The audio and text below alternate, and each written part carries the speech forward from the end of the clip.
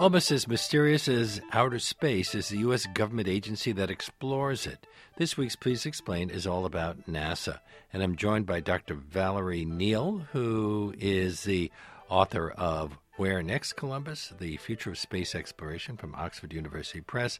She is also the chair of the Space History Department at the Smithsonian Air and Space Museum, and we're hoping to pull back the curtain on the inner workings of NASA, a $19 billion agency that employs about 17,400 people. We'll even talk a bit about the recent discovery of 7 Earth-like planets. Welcome to our show, Dr. Neal. Good afternoon. It's a pleasure to join you. And we invite our listeners always to join in the conversation during these Please Explain segments. If you have a question about the nuts and bolts of NASA or anything else that you've been curious about, you can give us a call at 212-433-9692. That's 212-433-WNYC. Or you can write to us on our show page at wnyc.org/Lopate or on Facebook or Twitter, where our handle is @LeonardLopate. So, Dr. Neal, what do we know about the recently discovered Earth-like planets? What makes them similar to Earth? About the same size as Earth, and they are in what's considered to be the habitable zone, which is the distance away from their star where they could have Earth-like conditions. If you look at our solar system, it's a little bit like Goldilocks and the Three Bears. The closest planets are too hot, the farthest planets are too cold, but Earth is just in the right spot to be just right for life as we know it. And this other star system now, the TRAPPIST star and planetary system, has several planets that are in that habitable zone.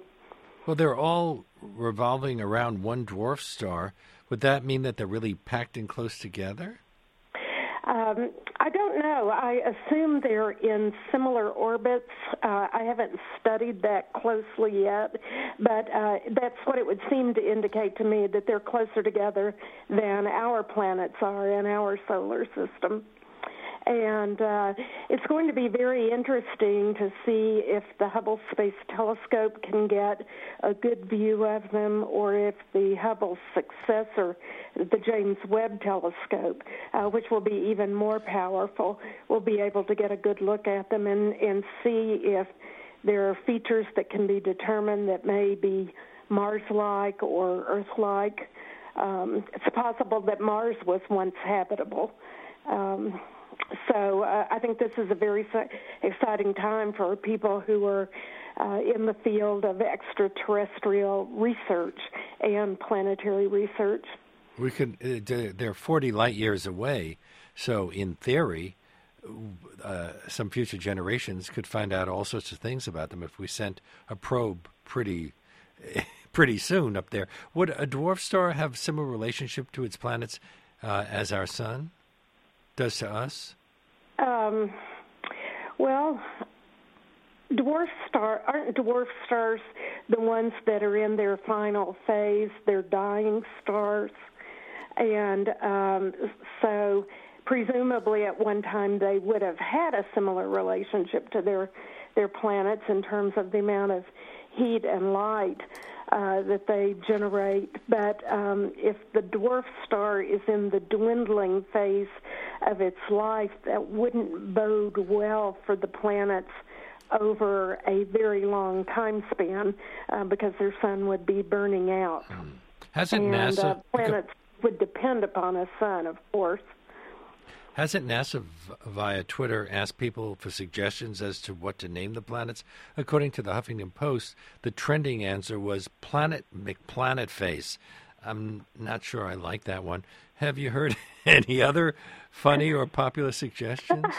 I haven't yet, but there are a variety of different ways to name new celestial bodies, and usually for planets and stars, the International Astronautical Federation does the naming, and so we'll see what they come up with. When there is a program that is specifically a NASA program, NASA has a little more latitude in the naming, but for something that essentially belongs to the universe, the astronomers and astrophysicists will probably be the ones who get to make the decision. You know, they, after all, are the ones who demoted Pluto. And actually, the original namers were the ancient Greeks and Romans. Well, yes, but in our time, this international body of astronomers and astrophysicists has taken over that function. Say someone at NASA has an idea for a project. How does that idea get turned into something real, from an idea to sending astronauts or technology into space? Well, that's a great question, and there are probably several paths to do that. Let me say that I've never actually worked as a NASA employee myself, so what I tell you will be what I've observed since working close to NASA since about 1980.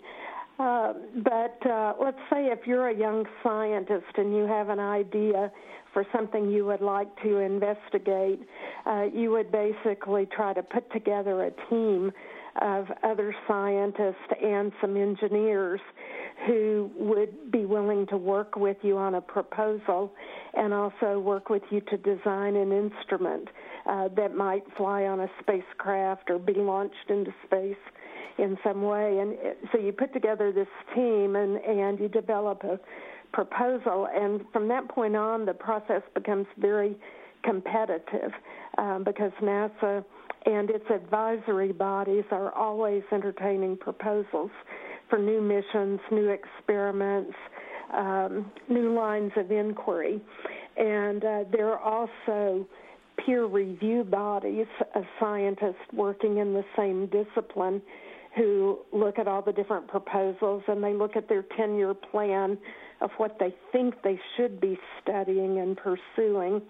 And if everything lines up well, then your proposal would be commended to NASA's attention by a peer review group, and then it would compete with other proposals that had also been submitted for review, and NASA would come to a judgment of what resources they wanted to allocate to which projects. I'd imagine funding would be a major consideration. Exactly. And I was going to say that's the next step. Then NASA has a budget, let's say, for planetary exploration, another budget for studying the Earth, another budget for studying the Sun, and all of those disciplines are kind of competing with one another for scarce resources. But if you do have your proposal accepted, then you're authorized to settle down to the work of actually designing and building the instrument and testing it, or if you don't have to have an original instrument, if you just need time on a device that already exists on the International Space Station, let's say you would get in the queue to use that instrument. You'd be given a slot of time, probably several years in the future. And sometimes it takes about a decade to go from idea to actually doing the experiment or the observation that you wanted to do. But this competitive nature is very common throughout the scientific world, and it's true about observing time on the Hubble Space Telescope, about experiment time on the International Space Station. And the process is meant to ensure that good science is elevated to the top through peer review, close analysis, through a development cycle that includes a lot of testing, because time in space is precious and it's very expensive. So you want to make sure that your instrument will work or your experiment will work before you get that limited amount of time to have it in space. And it's a little bit of a joke, but sometimes people turn gray while they're waiting for their experiment to fly, but eventually it does fly. I'm speaking with Dr. Valerie Neal, Curator and Chair of the Space History Department at the Smithsonian National Air and Space, and also the author of Where Next, Columbus, The Future of Space Exploration. It's from Oxford University Press. Let's take a call from Peter from Glen Ridge, New Jersey. Hi, you're on the air. Hello, I'm from Glen Ridge, home of Buzz Aldrin. Check it out. Anyway, but last September I met Buzz Aldrin because they renamed a school in his honor. It's now the Buzz Aldrin Academy. And so I shook his hand. But what he was saying when he was speaking at the dedication was like he was pitching the idea of like going to Mars. That you're talking about the projects, but that's been a project in his mind that we have to go to Mars. So like after I met him, I kept bragging to people, see this hand? This hand shook the hand of a man who was on the moon. How long will it be before I can say I shook the hand of a man who's been on Mars? I mean, let's be realistic. Or, Peter, let's be fair, or a woman, because there have been a fair number of women who've gone up into space. Yes, indeed. That's a very good point. Yes, Buzz Aldrin is an ardent advocate and a very eloquent advocate for going to Mars, and is also very frustrated that we're not close to getting there yet. When he was on the moon, at that time, the NASA strategic plan was looking forward to having humans on Mars as early as 1985, and he, in fact, might have had a chance to go to Mars had it happened that soon. But here we are now in 2017, and NASA is talking about sometime in the 2030s going to Mars. So obviously the schedule has been at a snail's pace compared to the schedule kept in the 1960s of getting to the moon. So I would say if you're still alive in the 2030s, and if NASA stays on track with its current planning, and if there's no profound political or economic shift in the United States, Europe, Russia, and Japan, there is a possibility you will get to shake the hand of someone who has been to Mars. When President Eisenhower and Congress created NASA in 1958, what were the major priorities at that time? Obviously, they've changed over the years. Right. Well, President Eisenhower's priority was not human space flight at all. That changed with the Soviets sent up the first Sputnik? And the administration at that time almost had to found NASA to respond to the Soviets' entry into space.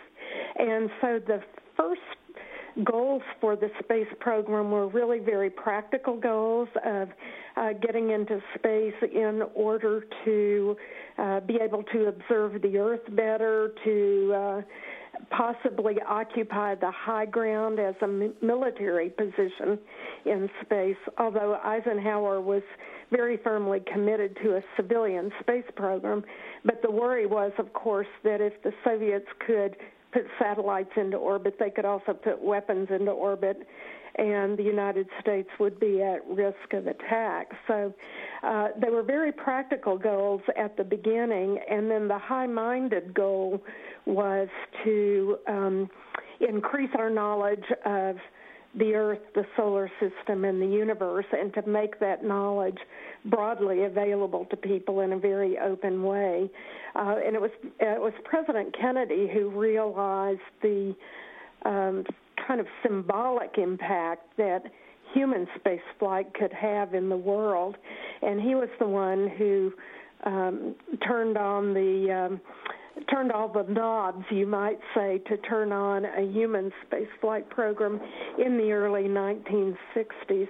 But NASA wrote a strategic plan in its first year in existence, and it mapped out a path that would lead from putting satellites into orbit to putting a space station into orbit to putting humans on that space station, and then going to Mars, to the moon, and then eventually going to Mars.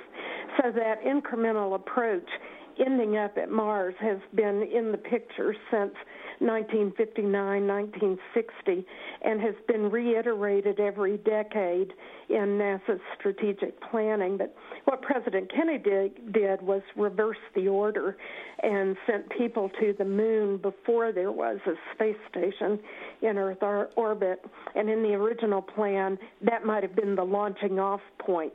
That space station might have been the launching off point for the mission to the moon or a mission to Mars.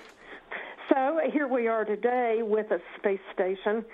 Part of the work going on there is to better understand what the toll will be on the human body of a long-duration space flight, and also what kinds of both useful and scientific research can people do in space over a long time. A Mars craft probably would not be launched from the International Space Station because it wasn't built with that in mind. So a mission to Mars would more likely start from Earth, from the ground, on a very powerful rocket. On the other hand, if you could assemble a spacecraft in Earth orbit, you wouldn't have to have such a powerful rocket to shoot on out to the moon or Mars. I'm speaking with Dr. Valerie Neal, Curator and Chair of the Space History Department at the Smithsonian National Air and Space Museum. Her book is Where Next, Columbus? The Future of Space Exploration from Oxford University Press. We're going to take a little break, and we will come back with more. And we are back with Dr. Valerie Neal, Curator and Chair of the Space History Department of the Smithsonian National Air and Space Museum. Her book from Oxford University Press is Where Next, Columbus? The Future of Space Exploration. We've been talking about funding, Dr. Neal, and there's serious concerns. It's been reported that President Trump says he intends to defund NASA's research on climate change, shifting those resources to its space program. What kinds of climate change research does NASA currently conduct? Well, NASA is one of the key players in that area, along with the National Oceanographic and Atmospheric Administration. And NASA's principal role, of course, is the launching and operation of Earth-observing satellites. And for a number of years, perhaps 20 years, NASA has been involved in a mission to Planet Earth program where we're studying our home planet the way we study other planets, looking at it from the outside, from the top down, watching the changes that occur on it. And when I say we, I mean we, the United States, through NASA, have been engaged in that. And Earth observation and understanding the Earth better has always been part of NASA's charter. So there is real concern in the agency that that part of its charter might be shifted to some other agency or might be abandoned altogether. And it would be tragic to abandon it altogether. It might be workable to shift it to another agency. But the important thing is that such research into our planet continue because it's a very complex set of ecosystems, and all parts of it affect all the other parts as well. And there are some aspects of the Earth's behavior, its climate, its systems that you can really only see from space and understand from the data that are gathered from satellites and instruments that are orbiting the Earth. And if this department is defunded, what would happen to the 16 Earth science satellites that are currently orbiting Earth? Well, presumably they would be transferred to another jurisdiction, and presumably a large group of people who are currently working with them through NASA would migrate to whatever that new agency or alternate institution might be. I doubt that this administration would set up a new agency specifically to do that, but they might want to transfer some of the programs from NASA to a comparable agency. And, that might be workable. That might still enable the research to continue just under a different organization's umbrella. And even with some of the same people involved. I'd like to remind I think it's a fundamental misunderstanding of the reason for NASA's existence to think that the Earth is not part of NASA's charter, just as a lot of people don't realize that fundamental aeronautics is part of NASA's charter.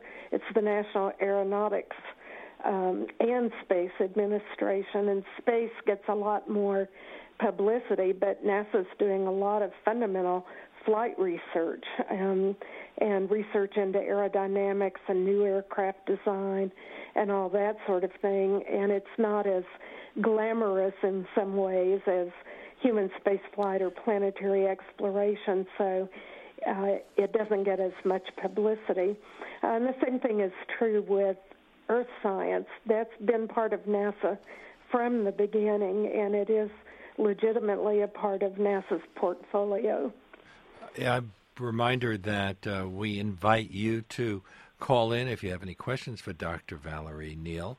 Our number here is 212-433-9692. You can write to us on our show page at wnyc.org/Lopate or on Facebook or Twitter, where our handle is at Leonard Lopate. There's currently a spotlight on the topic of women working at NASA, particularly women of color, because of the Oscar-nominated film Hidden Figures. What kinds of contributions are women currently making at NASA? How many women have flown with NASA? Women have been making contributions across the board. There always have been women in NASA since the very beginning, but usually behind the scenes. But I would say it was not until probably the 1980s that women moved into more prominent and more visible positions. And one aspect of that was the recruitment of astronauts for the space shuttle era. The first astronauts selected specifically for the shuttle were chosen in 1978, and there were 6 women in that first group. And then throughout the years, in subsequent recruitments of astronauts, there have been additional women. In the astronaut corps as a whole, the percentage has not quite reached 25% yet of women, but that was a huge jump over 0% in the 1960s through the mid-1970s.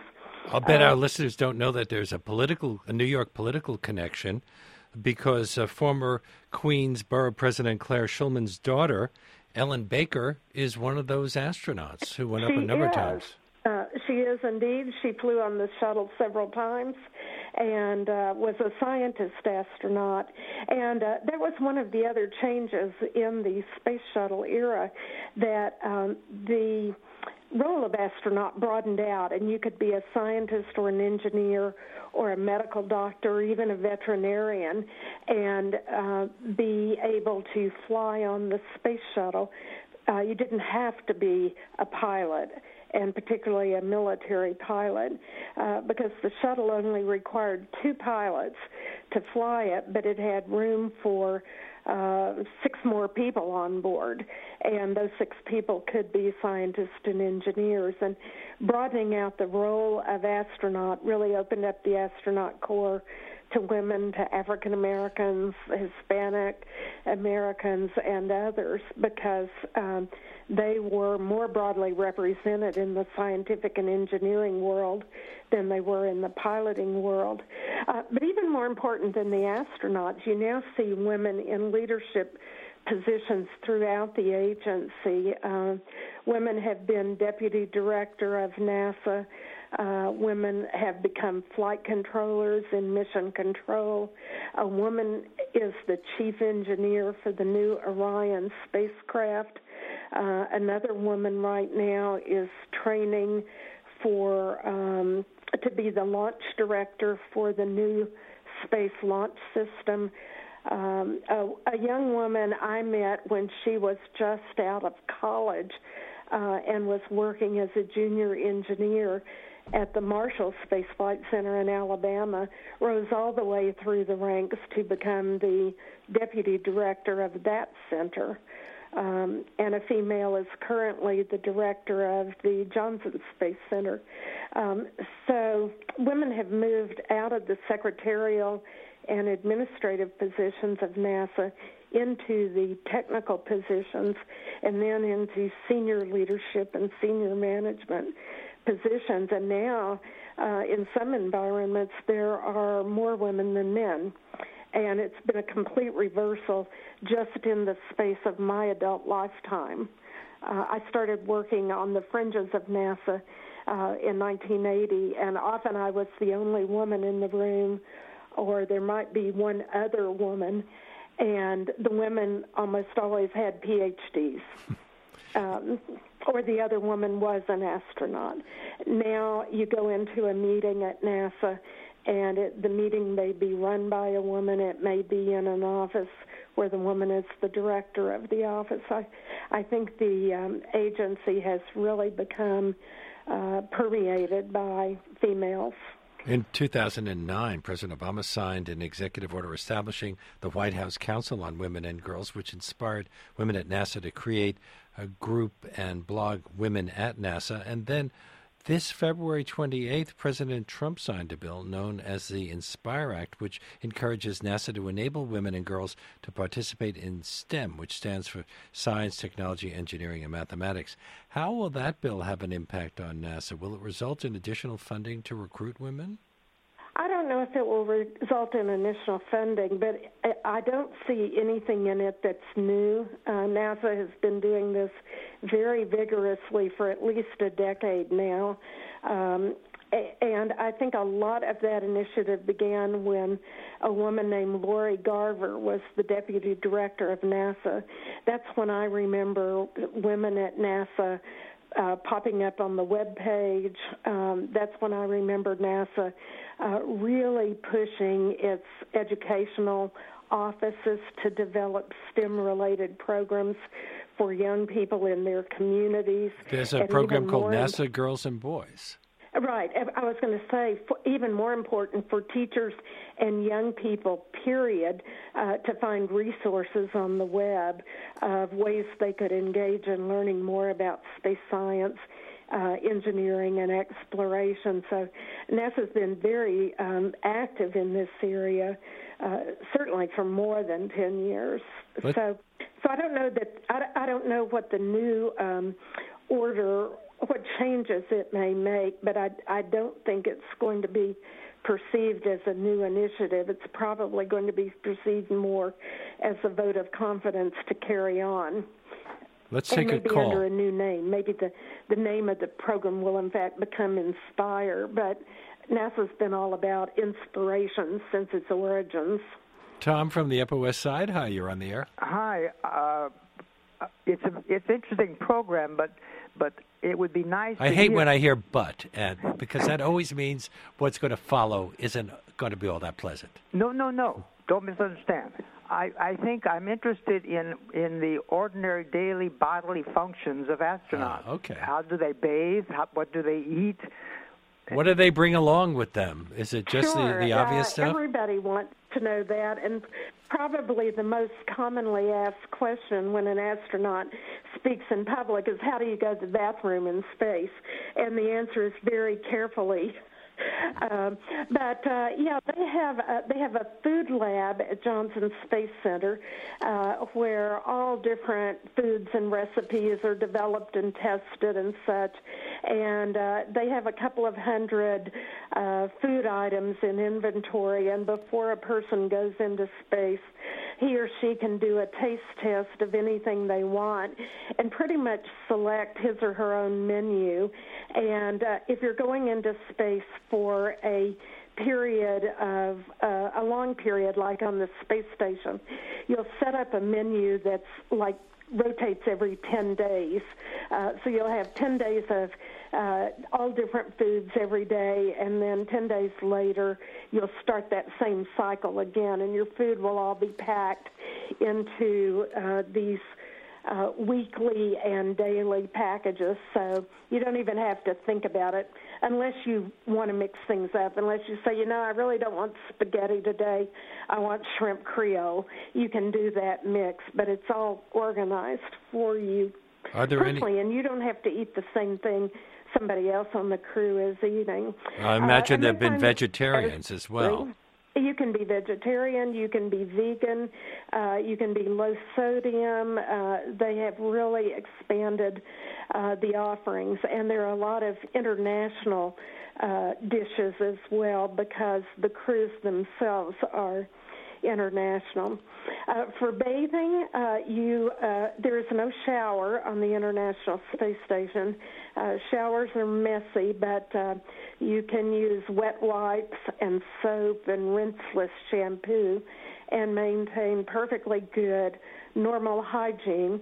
But I will say that when a crew comes back after 6 months on the space station, one of the first things they want are showers. Everybody wants to head to the shower or a swimming pool and just get that thoroughly clean feeling that you get from a shower rather than from, a hand wash. But they stay very clean.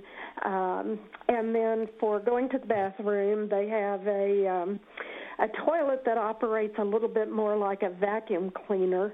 And when I say you have to use it carefully, I mean that you have to make sure you are well seated on it, or things might escape and start floating around. And so it's kind of like the toilet that's on a boat, a sailboat. It's small, very compact. You can use a funnel on a long tube for urination, and then for defecation, just use it like you normally do. But the toilet itself has fans in it, and it has dryers, and it has suction, and so it moves everything away from the body and traps it down below the trap in the toilet. Dries it out, sanitizes, deodorizes it, and all that sort of thing. So, well, since everything can float around, isn't there a team dedicated to tracking the movements of each object on a spacecraft so nothing gets lost? That is one of the most important jobs, believe it or not, is stowage, because to work efficiently, you have to know where everything is, and you have to put it back where it belongs when you've finished using it. And so, yes, they have a variety of means, but it's all very well planned and orchestrated. And there are people on the ground who plan out where everything will be stowed, and there are directions that come with the deliveries of the new hardware, new tools, even, where the food will be stowed, where the fresh clothing will be stowed, that sort of thing. But the last thing you want is to need a particular tool and you can't find it. And so particularly with tools, they're very careful about those. Let's take another call. Nell from Manhattan. Hi, you're on the air. Hi. I am a big believer in basic science research, DNA, energy, with not a specific cure or goal in mind, but I've never been able to really understand what's the importance of space research. I mean, people say, well, we're overcrowded on Earth now, we could go live on Mars. I think, well, maybe 5 people can, but it's really not going to solve overpopulation. And or if maybe even if somebody said, militarily, we just always have to be ahead of the game because we don't know what the other countries will do out in space. Well, but now let's talk about let's let Dr. Neal give an answer. And if I may, I'll start with your first comment, which I really appreciate when you say that you're in favor of basic research. And a lot of what is happening on the International Space Station right now is, in fact, fundamental research that doesn't necessarily have an immediate practical application. Peggy Whitson is on the International Space Station right now for the third time, and she is a senior scientist. I happen to be listening to a streaming session with her this morning, and she was talking about doing work on stem cells in space on the space station. And the reason for that is that gravity on Earth masks a lot of subtle characteristics and behaviors of materials, whether they're biological or not, because gravity is always acting on them, and so you can't necessarily see how do they flow, how do they mix, how do they settle out, what is their basic structure when the force of gravity is not acting on them.